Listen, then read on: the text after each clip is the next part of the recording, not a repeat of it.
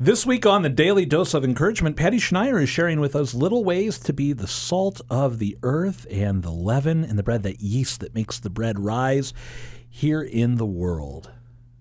And I'm talking about such tiny little things. I mean, you might even say, are these really worth mentioning? I mean, of course, we're supposed to smile and greet people. That's what I was talking about yesterday, saying hello, even to strangers. But this is, when Teresa of Lisieux talked about her little way, it's true. We're talking about little tiny things.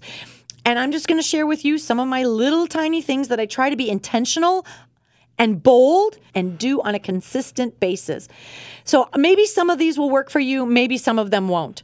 So yesterday, again, talked about smiling and greeting people. Today, one of my little ways is to just visit the elderly. It's the ministry of presence.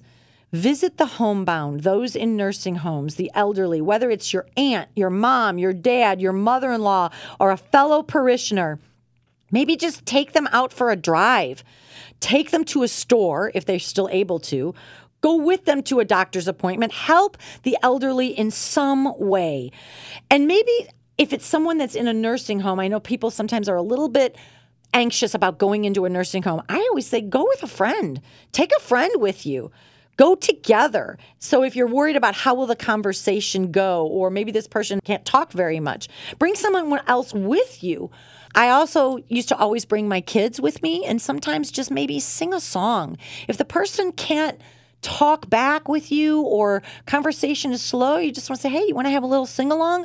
Elderly people, believe it or not, love sing-alongs. They like to sing. They used to sing around the radio. They used to sing in their families. So sometimes if you just have a little sing-along, a spontaneous sing-along, that's what I used to do when I would visit people in nursing homes. It's a little thing, but go visit someone today. Visit the elderly, someone that you know that could just use a visit, and you might just brighten their spirits tremendously. It's a great reminder for us not to underestimate the little things, because anyone who's had overseasoned food knows that a little bit goes a long way. Patty, thank you for today's encouragement.